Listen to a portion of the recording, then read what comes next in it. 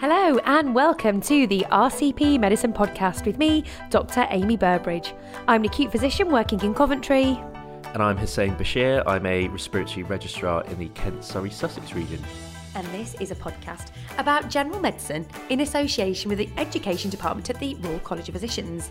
The aim of this podcast is to demystify medicine, recap and clarify general medical topics, and discover some interesting historical facts along the way. Prior to this recording, we have not discussed the cases beforehand with each other. And today, we are going to focus on hypercalcemia. Over the last few weeks, I've seen quite a few cases of high calcium, and I thought actually this would be a good topic to cover. The guidelines we are mainly going to cover are the Society of Endocrinology Emergency Guidance, which was released in 2016. So we're going to start with a case, and this is Mrs. Cottonwood.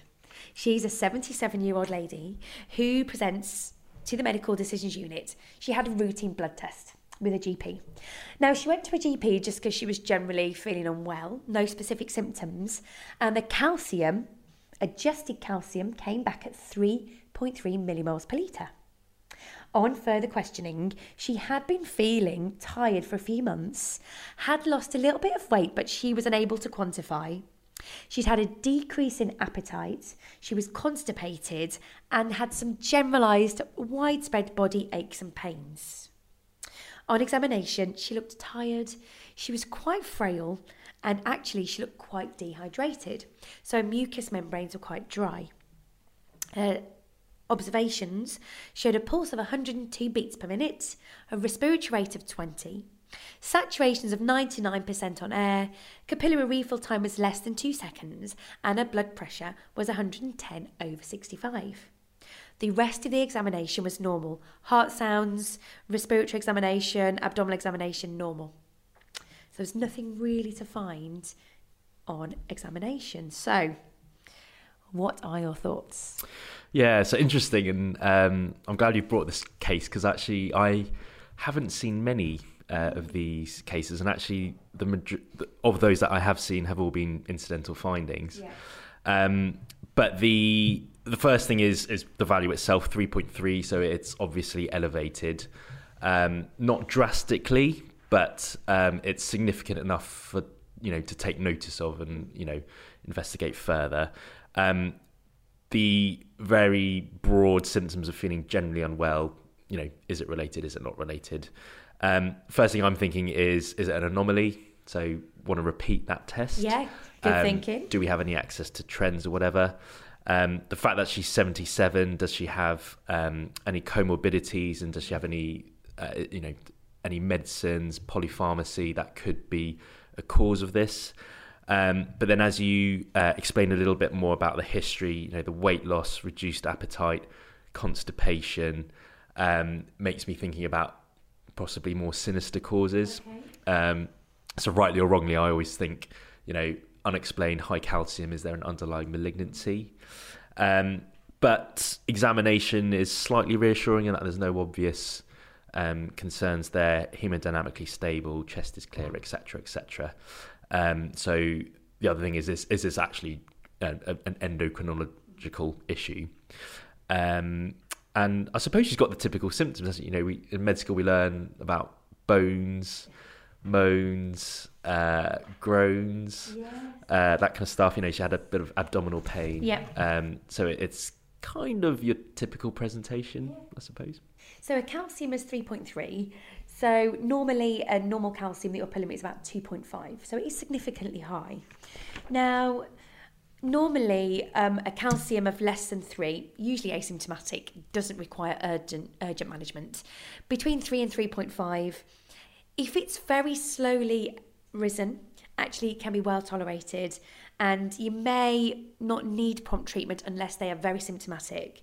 However, greater than 3.5 requires urgent correction, and that is because of the risk of cardiac arrhythmias.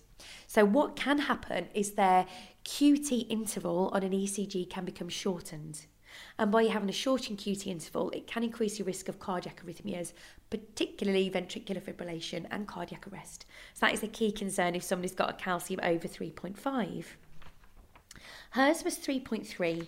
Now, one of the key things you have to do is to determine, is this an acute problem and that we need to sort out straight away, or has this been going on for a couple of months, years maybe? We don't have any previous calcium levels on Mrs. Cottonwood, so it's very difficult to know whether it's acute or chronic.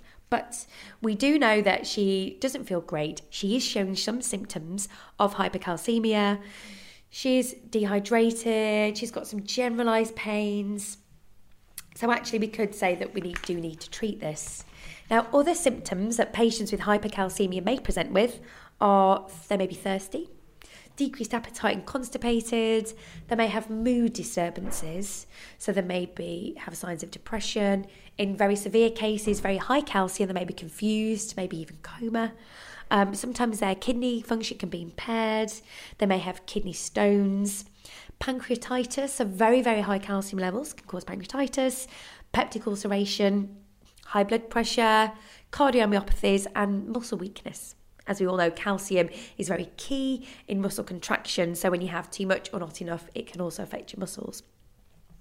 So she did have some symptomatology of that. So in an acute setting, what are we going to do about this calcium level? How are we going to treat it urgently in A&E?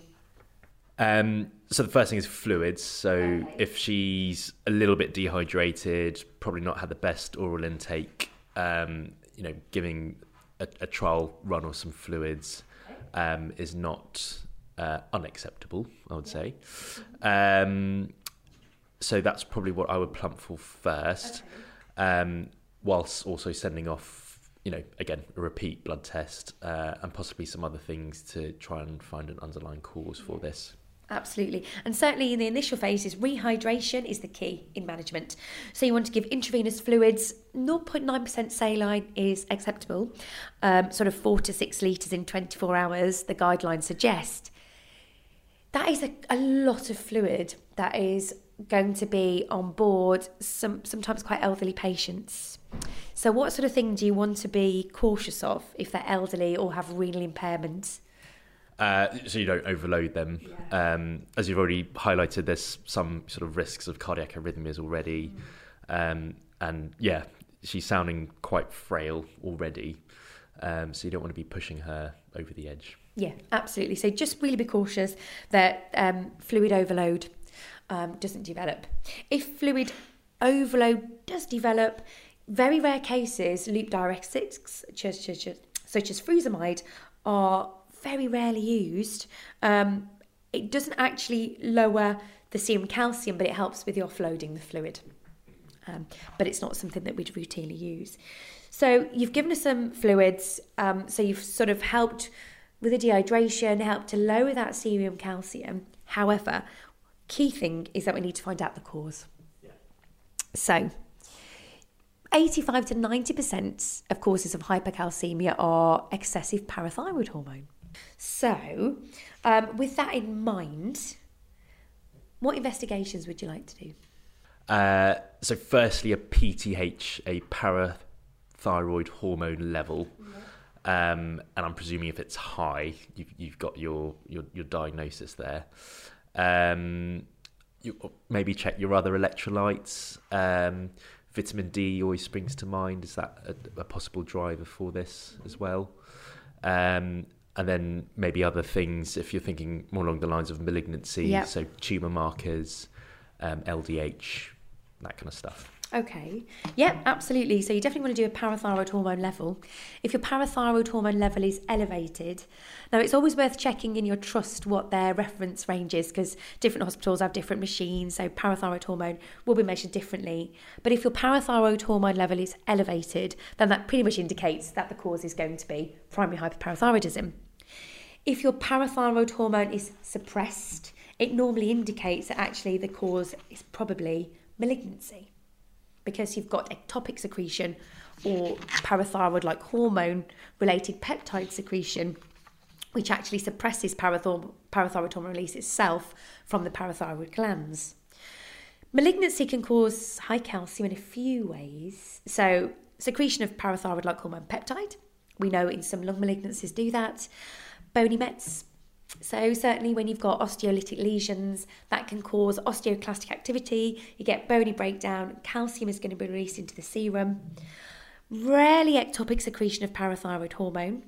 And sometimes some tumours may express 1-alpha hydroxylase, which activates vitamin D metabolism and it can increase calcium that way. And while we're talking about calcium and vitamin D, I thought I'd just give a few key pointers on calcium metabolism. Yes, please. Yeah, so this is something that has fascinated me for many years.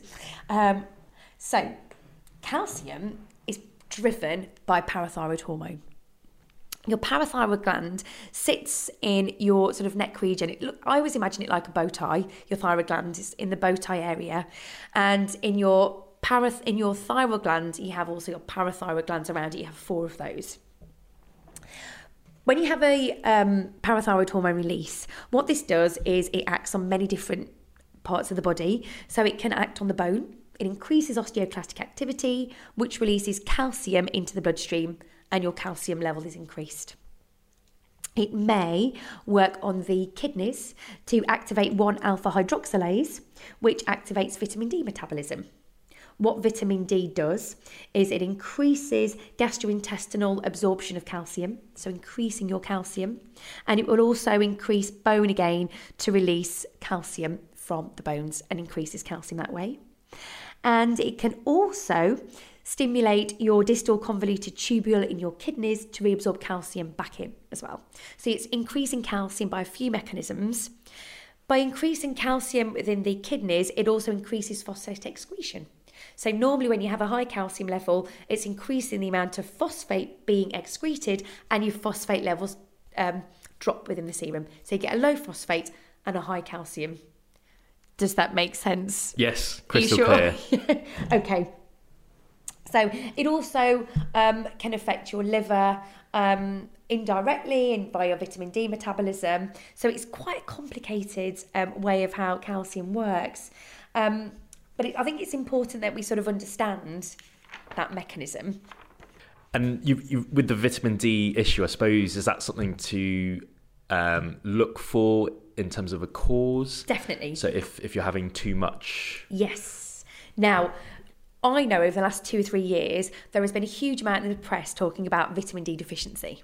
Lots of patients come in having bought very high doses of vitamin D off the internet. They take what they call the sunshine pill. It makes them feel great, or they think it makes them feel great, but I've certainly had one case of hypercalcemia secondary due to vitamin D toxicity. So they're taking too much exogenous vitamin D. We know that vitamin D acts on the gastrointestinal tract to increase absorption of calcium and increasing the serum calcium. So if you've got way too much vitamin D, your body can't cope with it, you get too much calcium in the serum and you become hypercalcemic. So it's really important that you ask about over-the-counter medications as well. So certainly vitamin D toxicity can cause hypercalcemia. And there are other causes as well, apart from malignancy and hyperparathyroidism, unusual causes of hypercalcemia. Can you think of any? Unusual causes of, in terms of... or rare, maybe not unusual, but rarer causes. Got me there. Have I stumped you? Sorry.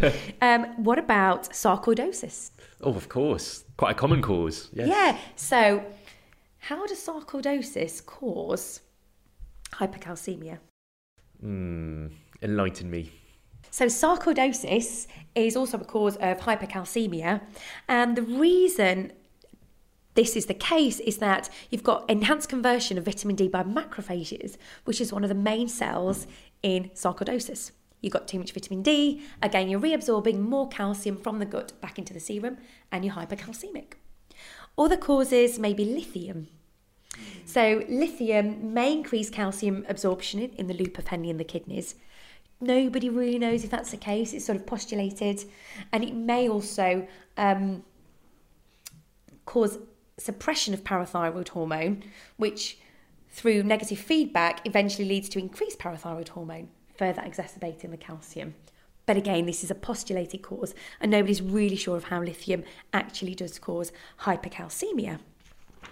So we've got common causes then: parathyroid excess hormone, we've got malignancy, and we've got our rarer causes as well. And don't forget drugs. So thiazide Diuretics, and also things like over-the-counter calcium carbonates. Yep. So antacids, things like Gaviscon, Peptac, all contain calcium carbonate, which you would have to be drinking probably quite a lot, but can also increase your calcium levels. Yeah. So make sure you take an over-the-counter history. Really important.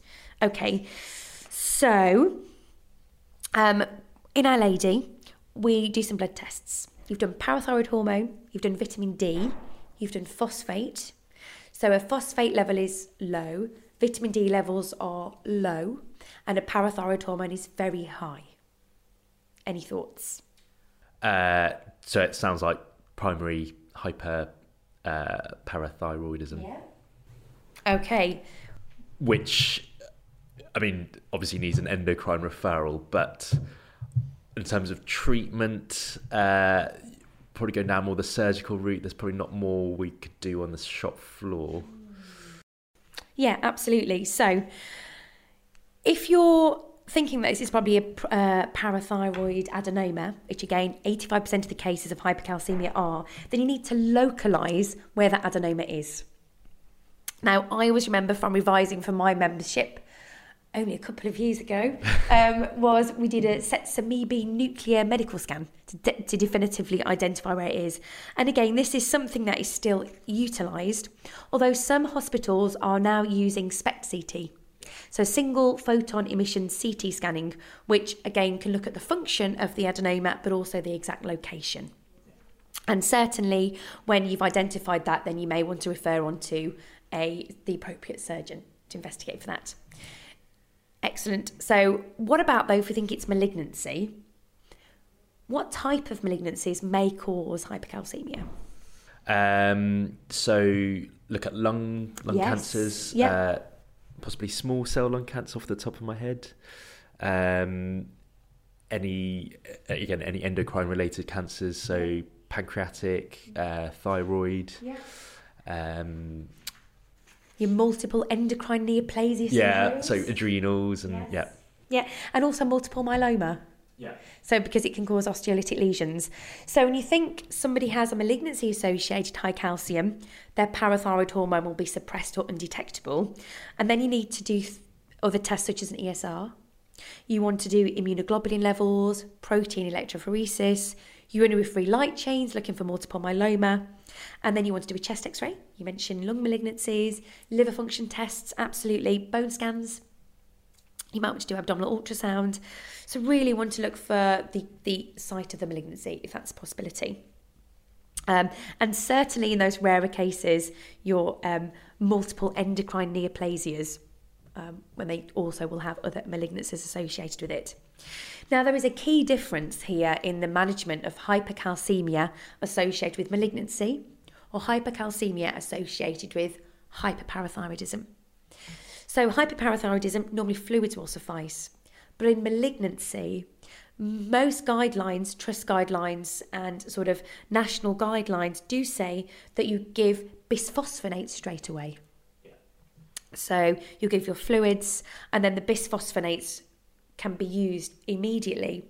And I was trying, the way the bisphosphonates work, or a simple way of thinking, is they do inhibit osteoclastic activity, but they also coat the bone with hydroxyapatite crystals, calcium phosphate sort of complex, and these absorbs calcium from the bloodstream into the bone, makes the bone stronger, but it also reduces the calcium. And that's used immediately in malignancy. Pamidronate?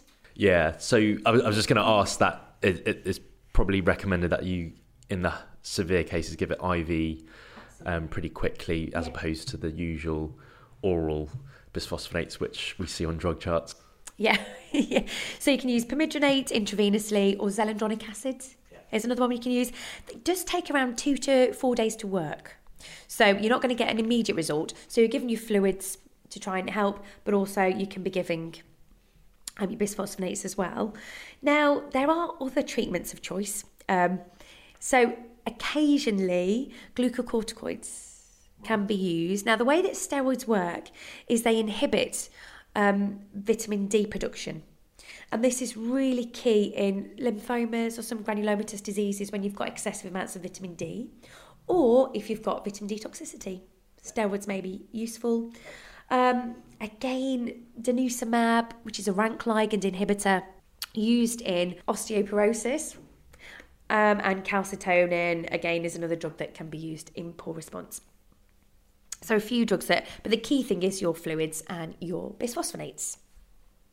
Now, I thought this may be just a key time to talk about phosphate metabolism. Yep. Just because we're talking about calcium. So, because it's probably important in those people out there who are advising for membership, may be useful. So, phosphate is excreted in the kidneys. So when you've got your action of the parathyroid hormone, it increases calcium absorption, but increases phosphate excretion in the kidneys. However, if you've got a low calcium, your phosphate is obviously going to be higher in the bloodstream. Now, this is where renal osteodystrophy comes into play. So if you've got very low calcium in your bloodstream, your bones are being broken down and your calcium is being released and your phosphate is higher. And what happens is your bones become really, really weak and you get renal osteodystrophy. And you get those classic brown tumours on x-rays of bones. So brown tumour is caused by renal osteodystrophy, caused by hypercalcemia and hyperphosphatemia. That's a key learning point for exams. And that condition is also known as osteitis fibrosis cystica. Bit of a mouthful. Bit of a mouthful, yeah. Stick to Brown's. Yeah, some sticks to Brown's tumours, absolutely. So, our patient, repeat attender with hypercalcemia. So, even though we found the cause with a hyperparathyroidism, it was still very difficult to keep under control. And any thoughts on why that might be the case? I'd worried about sort of exogenous causes, again, drugs, diet. And is this post-operatively? Hasn't had the operation, no. I suppose if it's a sort of highly active tumour, perhaps. Yeah, so the adenoma, obviously, unless it's been suppressed or removed, it's going to keep releasing. But one thing that wasn't done and that we missed was she was taking a thiazide diuretic. So when she came into hospital, she didn't know what medication she took. Medicines reconciliation wasn't undertaken in a timely manner, and she continued to take a thiazide diuretic at home. Right. So I suppose there's two causes for her presentation then. Yeah. So that was a really key learning point. And certainly from that, I am now slightly obsessive about checking people's drug charts or asking them what they take at home. Yeah. I was quite interested with your figures actually when sort of the most common cause is, obviously a high parathyroid hormone, because I would have thought that drugs or, illicit use, sort of unusual intake, dietary intake would be quite high as well. So yeah, interesting and something that we should all bear in mind. Yeah, and I agree. I always thought it was medication or something else. So I was very surprised that it was so high at 85%. Yeah. So I've got an interesting fact, I was reading about lithium and when we first used it and the link with lithium. And do you like 7-Up?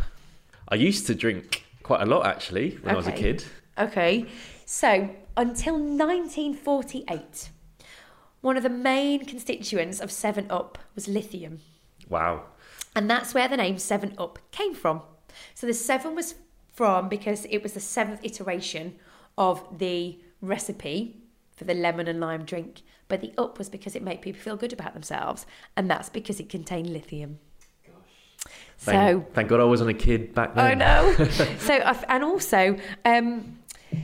It was, again, another lithium fact, which I found fascinating, was that years ago, sort of in the 18th, 19th century, in the lab, uric acid, key constituent of gout, was treated with lithium. So you put lithium salts into the uric acid and it dissolved it. So lithium was used as a treatment for gout.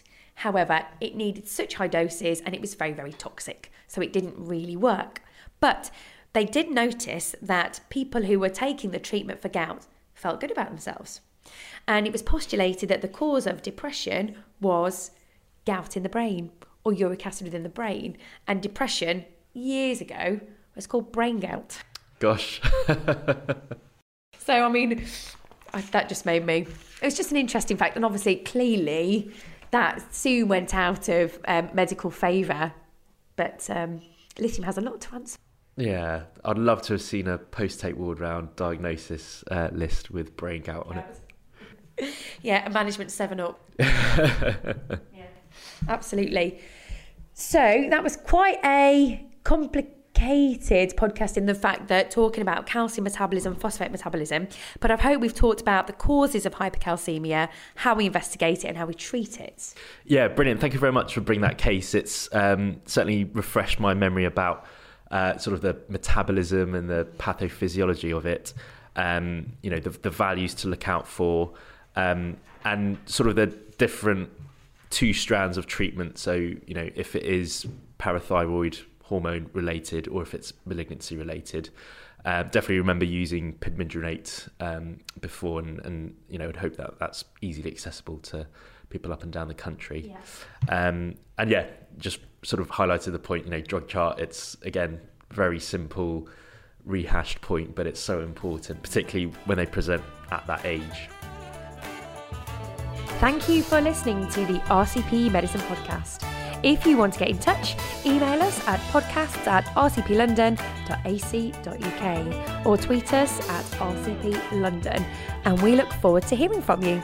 Goodbye.